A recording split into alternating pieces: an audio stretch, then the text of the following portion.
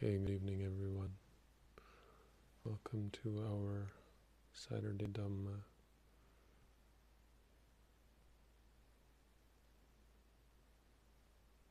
Today we are going to look at something called the Ganaka Moggallana Sutta. There was a person called Ganaka Moggallana, so that's how the sutta got its name. It's typical of Buddhist scriptures and Buddhist culture really to not put too much emphasis on naming things. Suttas don't have to have flowery or inspiring names. Inspiration can be useful, but it can also be misleading. Sometimes we become attached to names. It's always interesting when you name a new monk, the reactions. Sometimes the monk reacts and becomes very proud, or maybe doesn't like their new name. I once had the case where the lay community reacted quite violently to the naming of a monk. Named a monk after a very famous arahant, Moggaraja. Very famous in the time of the Buddha. Anyway, it caused quite a kerfuffle because people didn't understand where the name came from. So this sutta is called Ganaka Moggallana Sutta, but we're not going to worry too much about the sutta.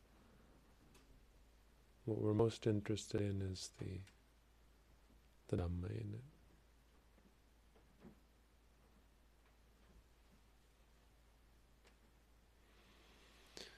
But Ganaka Moggallana gets mentioned because he asks a good question. Ganaka Moggallana was a Brahmin, which means he would have been a priest of some sort, or someone involved with the practice of performing important rituals that were thought to be important, and having spiritual learning and understanding of the order of society and so on as accords with the Brahmanic religion. But it wasn't really a religion. You could say that it was they had codes, but it wasn't a religion in the sense that they tried to separate themselves from all other teachers. It was just religious in a way. They were religious people. Because they would come to people like Buddha and ask them questions, it seems. Now maybe not all of them, but he was interested in the Buddha's teaching. And he considered, I think they would consider the Buddha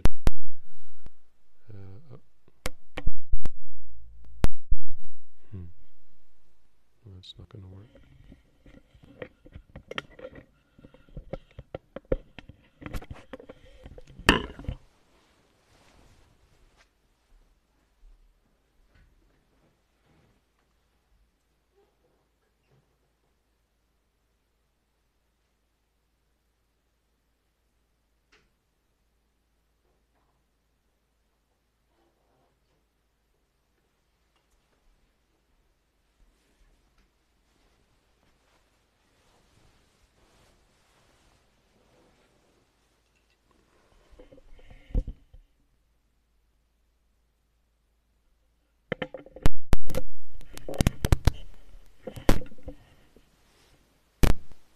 Hello, hello.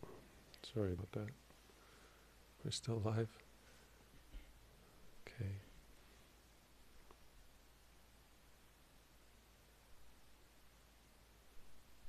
Anyway, enough about Brahmins. He asks a question of the Buddha. He says, if you look at this building, so the Buddha was staying in a place called Pubarama. Puba means in the east, or it means well, I guess it means east. It was in the east of Savatthi, and it was paid for by Visakha, who was very famous lay disciple of the Buddha. Anyway, that's where they were staying, and so she made this big building for the Buddha to live in, and so Ganaka Moggallana points to the building that they're sitting in, and he says, "You look at this building, and you can see a gradual process involved." Actually, he says about the stairs, I'm not quite sure, but there seems to be a bit of interpreting here, but he looks at the staircase and he says, you look down to the last step of the staircase and there's a progression there. Right? So he starts the conversation off talking about progressions. Now the commentary says it actually refers to the building of the building. As you build it, you have to first lay down the foundation and then this and this. So you can look at a building and you can say, wow, there were steps involved with building this building. And then he says, among Brahmins like me, we have a gradual process of becoming a Brahmin, or of progressing as a Brahmin. There's study.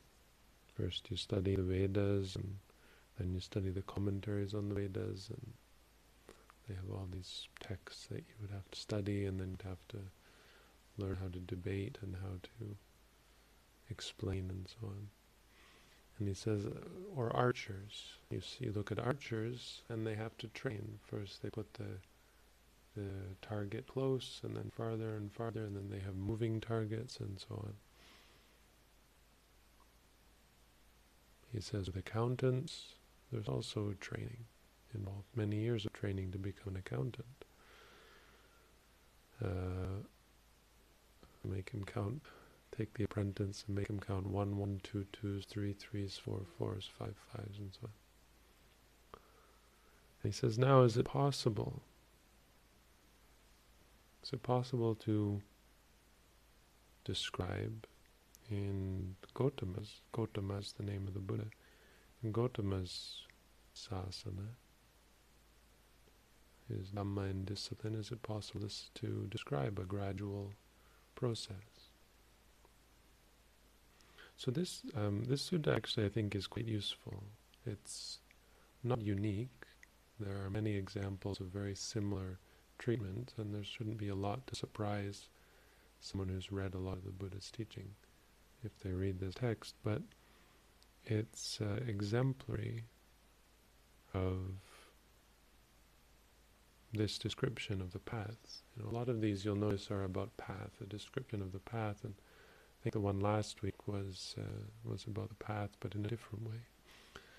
So here we're talking about the gradual process of becoming a meditator and of becoming proficient in meditation. From the very beginning, when someone comes to you, what's the gradual process of becoming, you might say in some ways becoming Buddhist, in the sense of being someone who actually follows the Buddhist teaching instead of just says, I'm Buddhist and I believe in Buddhism and so on. And so it's a simple formulation, but I think it's useful to know, and so we won't skip this sutta, we'll talk about this. And so the Buddha describes steps. He describes steps in the Dhamma, and they're particularly appropriate for monks. They're directed towards a monastic community. But you can easily apply them if you adapt them, and what I'd like to do here is talk about ways that they can be generalized for really anyone who's interested in Buddhism. I think another thing this description does is it helps to provide a picture, sort of a sense of the bigger picture and the process involved in Buddhism for a newcomer. Because there are teachings in different traditions and paths and religions that often talk about states to be realized, but may not have a gradual path to lead there, step-by-step teachings. I mean, I would say even in Buddhism, there are some teachers who describe states, but aren't able to describe a gradual process by which to get there. Maybe they themselves got somewhere but aren't quite clear how to get there. It's important to have this gradual path. On the other hand, there are teachings in different religions, even in Buddhism, that are, rather than having a gradual process, they describe a first step. They give preliminaries, or they give basic teachings. Right? Like there's a lot of Buddhists who are caught up in practicing metta, which is great, but when that becomes your primary practice, you're not really going to get very far. Well, you're not going to get to Nibbana through that. You're not going to become free from suffering. Or even more, a lot of Buddhists will just, and Buddhist teachers will just teach people to take the refuge in the Buddha, to practice good deeds, charity, and so on, to keep the 5 precepts, and that's it. And they teach that again and again and again, and it doesn't lead anywhere, because that's just the first step. So here we have steps, and it's important to remember them, to pay close attention, and to actually put them into practice, so that step by step we can reach the goal. So the first step the Buddha describes, of course, is precepts, keeping rules. I'd say living a disciplined life, having guidelines for your life. Having rules, I think, is probably a good way to describe it. Having rules is interesting. We were talking about evil in class this week, in my religious studies class, and it was an interesting debate about good and evil, because evil is a license. Studying Simone Weil, if anyone knows her, probably not, but French philosopher. And she says evil is a license. And it was interesting, because evil is therefore limitless. Evil doesn't put any limits on your behavior. Good is rather, in some sense, confined. Good is, in a way, restrictive, and that's why people aren't keen on it. Because if you don't have rules, you can do anything, you can go anywhere, and that's how the world lives, right? For the most part, our rules are vague and unclear, and so you easily have people become murderers and thieves and so on. Excited about evil in many cases because they don't have a clear sense of the usefulness of rules. Rules provide, you could say they provide a direction. If we're talking about a path and we're going somewhere, then well, you need a road, let's say. And don't go off the road, because if you go off the road, you'll get lost, you get stuck. You might even start going the wrong way.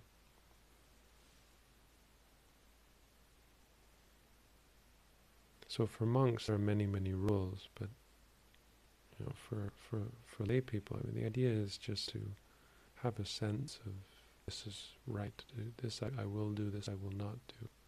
I won't kill, I won't steal, I won't lie, I won't cheat. These are my rules. I won't take drugs or alcohol.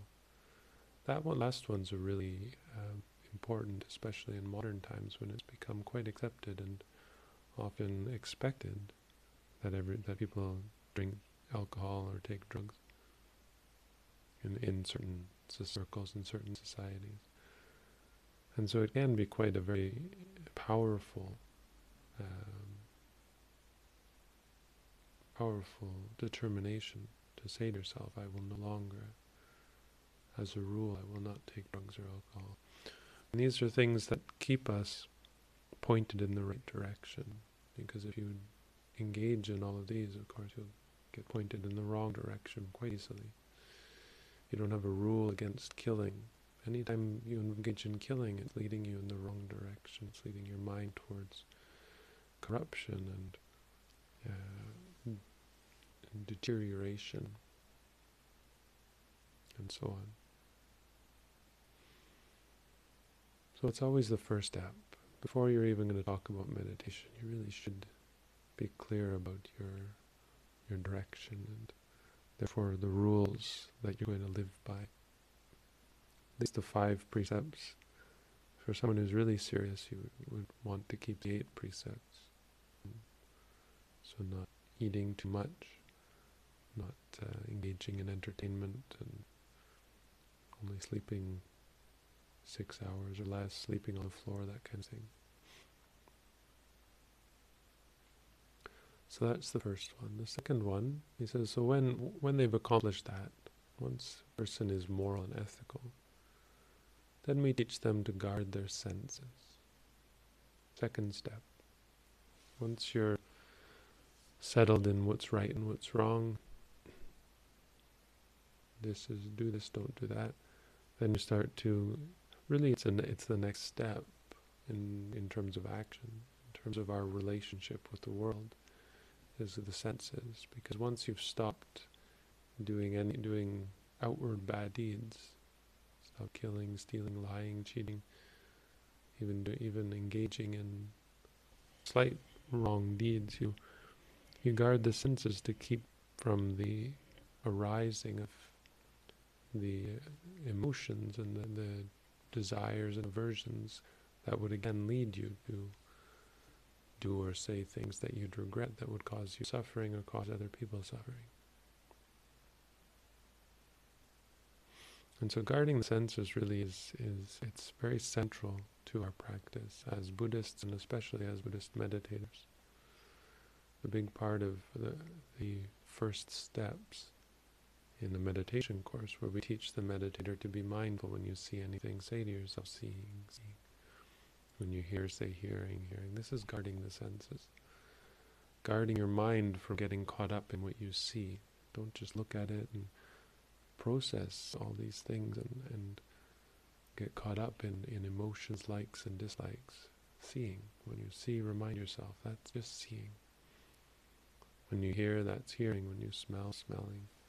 Taste, tasting, feel, feeling. Buddha put a lot of emphasis on the senses. Dikte diktamatang bhavisati. Let seeing just be seeing. Let what is seen just be what is seen. Nothing more. Not this, not that, not me, not mine, not good, not bad. Just seeing. Of course, there are other aspects of guarding your senses. When you walk, not looking around everywhere and trying to see everything. When you walk, keeping your mind on your feet when you walk and so on. That's guarding the eyes. Guarding the ears means, well, maybe don't turn on music or go to places where there's sounds that can distract you, but etc. But most important and much more important, much more to be emphasized, is being mindful, guarding with mindfulness. Because you can't always control sounds, you can't, of course, control sight. You can't close these doors, even though you might run away from all the good and bad things that you might see and hear and so on. You can't run away from them. And so ultimately you have to be mindful of whatever you experience, hearing, seeing.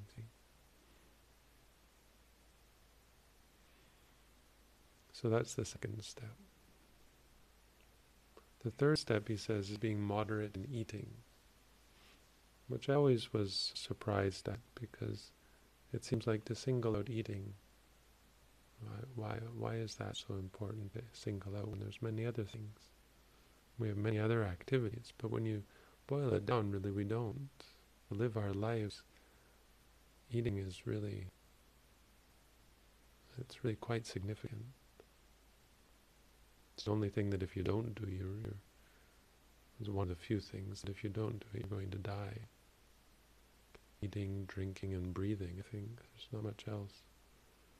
But eating is particular because, we have a strong and long relationship with food that is quite caught up in likes and dislikes.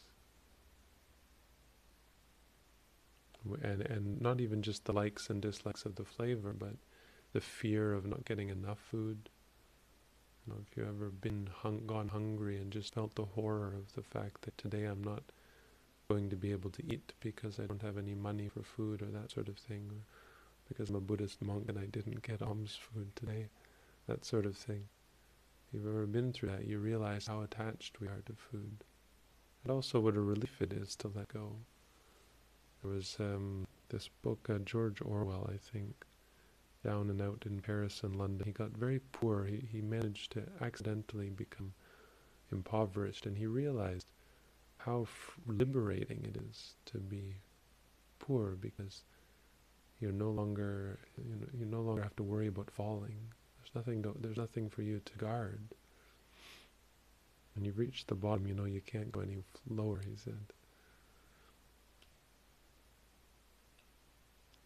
So moderation in food is important to help us deal with this very basic addiction and obsession with food. I mean, there are other addictions and obsessions that are also useful, but useful to look at, of course. But food is the only one that we can't do without.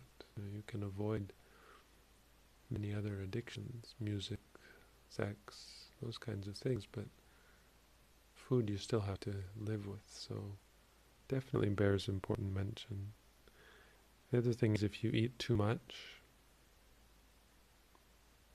it's very hard to meditate. You get lazy. So monks only eat in the morning. Meditators as well. Our meditators here are only eating in the morning. It keeps you from doing a lot of physical labor. I mean, that wouldn't really be possible, but it also keeps you from getting lazy and drowsy. And it keeps you sharp, and it keeps you on your toes. Sometimes you get hungry, that can happen.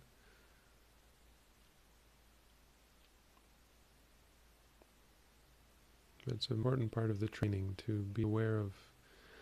We could expand this, of course. Be aware of our food, be aware of the things we use. What it really means is the things that are necessities of life. Food, clothes. Why do we wear the clothes we do?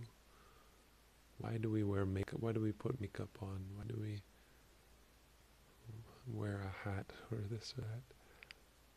Well, I'm buying this shirt or these pants. Why am I buying these ones? Is it because they're cheap, or because they're sturdy, or is it because they make me look good?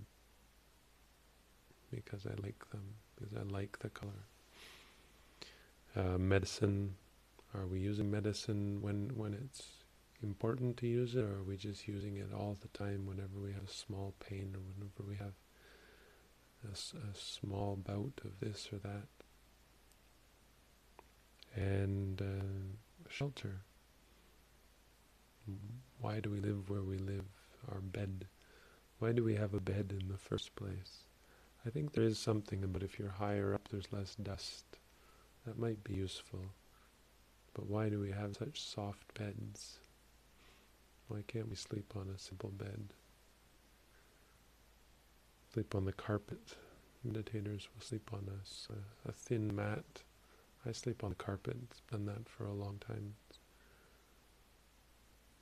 Helps you wake up in the morning. Very important. So those kinds of things. The basics of our life, once we've cleared away all the bad stuff, how are we living our lives? Our daily life, is it conducive to mindfulness and awareness, or is it conducive to laziness and addiction and clinging? Looking at the things that we use would be quite useful. So that's number 3. Number 4 is the schedule. Having a schedule, having a plan. So for an intensive meditator,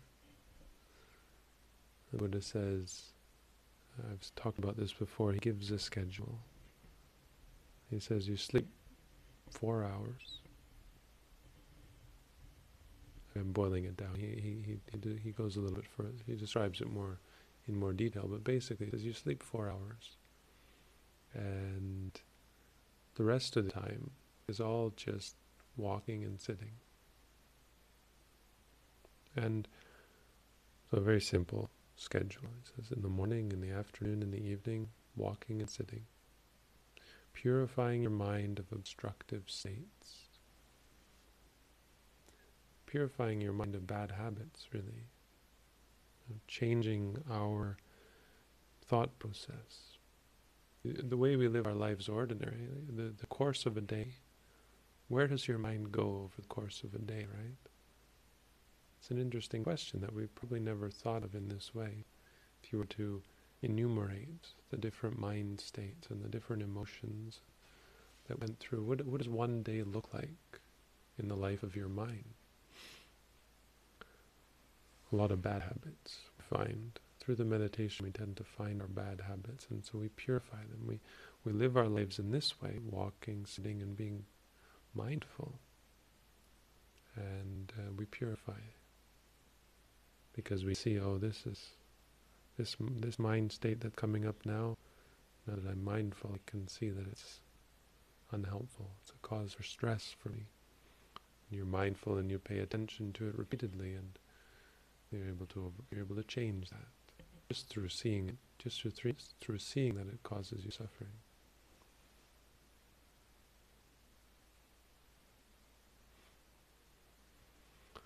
So that's the schedule, is walking and sitting. Another interesting thing about this is it points out walking, which is a question of many people who I've met. They'll ask, did the Buddha really teach walking, or why can't we just sit all the time?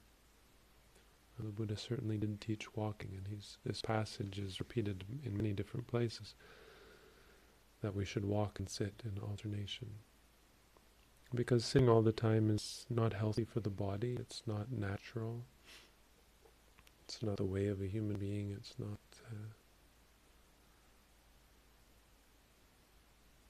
not a way of life. Walking and sitting is much more, walking some, sitting some. It's much more natural. And it's much better for you because it balances. Sitting can often make you tired or over-focused, over-concentrated. Whereas walking gives you energy, gives you strength.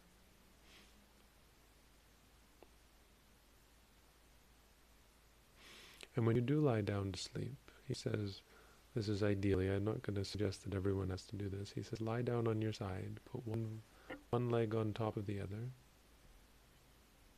and note in your mind when you're going to wake up. Say to yourself, okay, in 4 hours or at this time I'm going to wake up. Meaning that what you should be focused on when you go to sleep is when you're going to wake up. And there's a great power in that, because if you do that, and if you get good at it, you can find that you wake up quite close to when you're determined to wake up. It's quite impressive how the mind is able to time things like that. It keeps you from oversleeping. Good practice.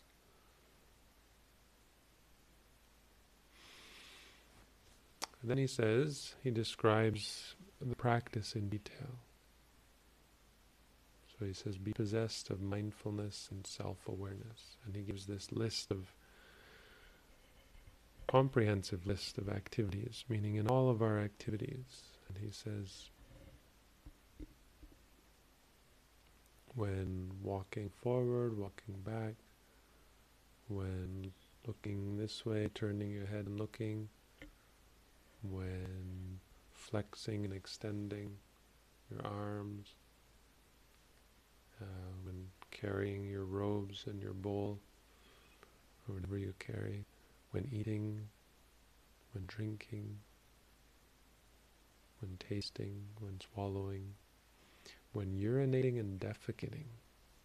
Something that doesn't get mentioned. I think I mention it quite often, or relatively often, but otherwise you don't hear it that often. Urinating and defecating, or to be mindful and self-aware. Meaning that mindful and self-aware in everything we do, even urinating and defecating.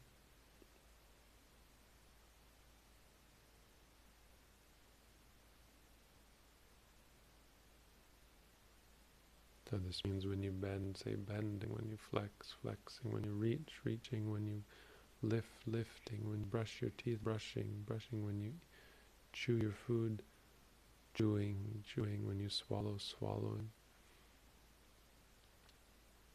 When you urinate, well, I'll leave it to you. Feeling, there's going to be a lot of feelings in this. So.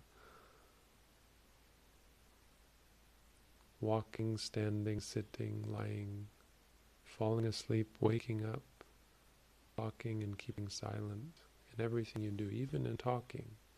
When talking, you can be mindful of the movements of your lips. We think that when we're talking, our mind is preoccupied, but it's really not.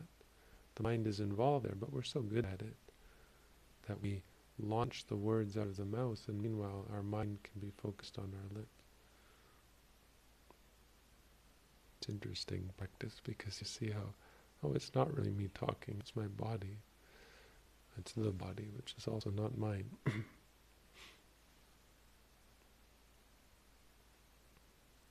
So how many do we have now? We got a bunch of steps. I'm not going to count. We got the next step.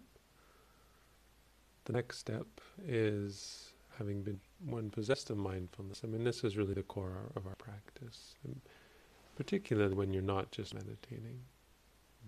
But the core is to be mindful, meditating, not meditating, to be mindful.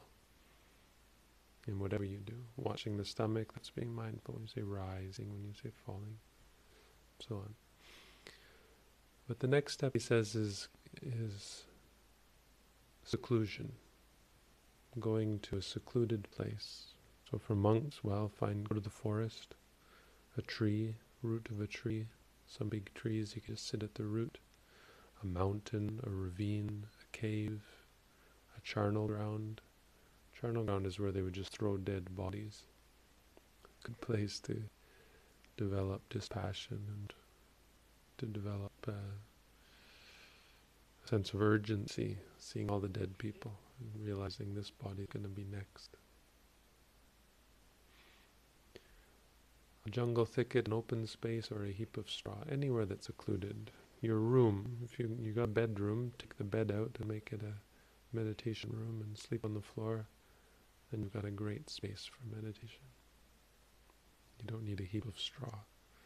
Carpet will do fine. I mean, this goes without saying that seclusion is very important because of the difficulty in being mindful among society, in an urban setting or a society of people, but also society of objects. Just being surrounded by such all of the sights and sounds and smells and so on. Go into seclusion because your mind's much clearer. Everything is much simpler, and so learning how the mind works is going to be much easier. But that's seclusion. After seclusion, yes, keeping in mind that all the other steps are still in effect. You haven't stopped. One thing I should point that out is that you can't say, okay, I've kept moral precepts, now I'm going to do step 2 and forget about step 1. It's not like that. These are cumulative. So all the other steps, the keeping the precepts, the guarding the senses, the being mindful, moderation in eating, being mindful, all of that, these are all still in effect and become secluded. And as you're doing this, once you're secluded, then you can really focus your attention on the next step, which is overcoming the hindrances. Liking, disliking, drowsiness, distraction, doubt. Start working on the mind. Start looking at the negative habits, the things that cause us problems, keep us from finding peace, keep us from seeing clearly, keep us from being free from suffering.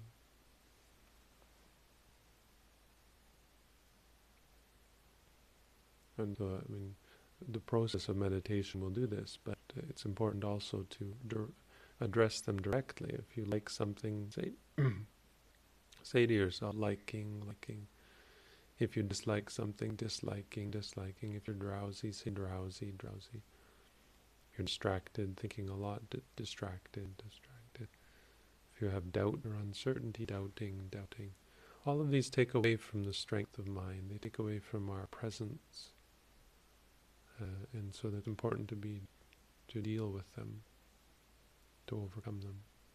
Once you overcome them, you find that your mind settles down, and the Buddha says you enter into these things called jhanas, which can be interpreted in different ways, and certainly are by every different teacher who talks about them, but really it means stages of depth of practice. So we'll just say your mind becomes more clear, you become more mindful.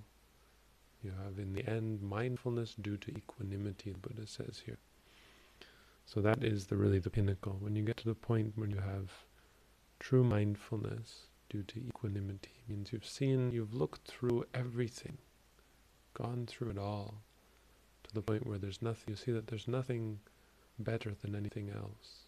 It's not an intellectual realization, it's really a visceral realization that you've just done so much observing through being mindful that you see nothing of any use besides being present, mindful. And so that's the highest state. And he says, this is my instruction, because when you get to that point, the next step is enlightenment. Right? Once you're equanimous and mindful and really observing everything just arising and ceasing as it is, that's when the mind becomes receptive to letting go. And the next step, of course, is enlightenment. So he says, this is where we get to. This is what I teach people. This is gradual training.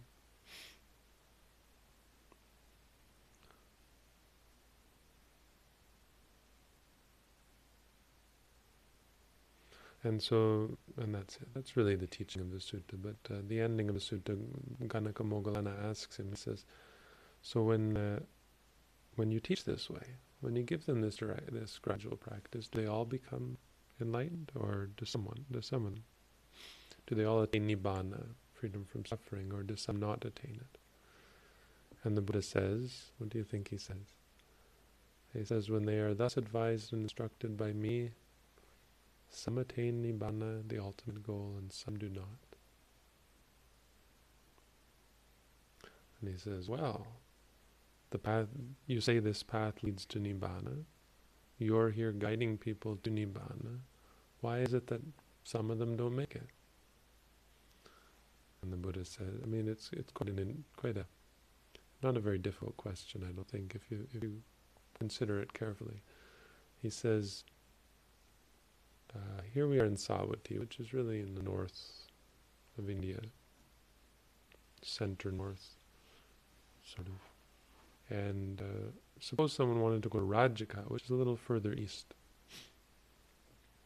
And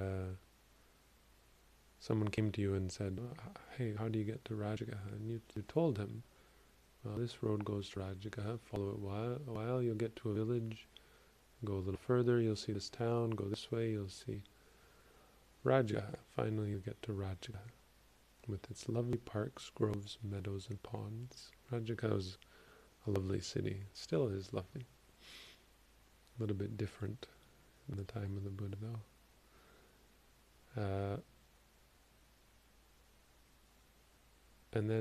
And you told him all this, sent him on his way, and he went the wrong way. He went west instead. You gave him good directions, but he didn't listen to them. Went the wrong way.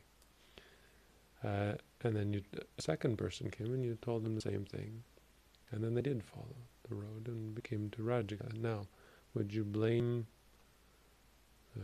the guide, or would you wonder what is the reason? He said, no, there's no reason. What could I say about that? I'm just the guide. And the Buddha said, yes, same as for practice. Nibbana exists and the path to Nibbana exists, and I am present as the guide, yet some of them become enlightened and some of them do not. And then he says, Magakayi Tathagato. I am one who explains the path. Tathagata is the one who is just someone who explains, describes or details what is the path.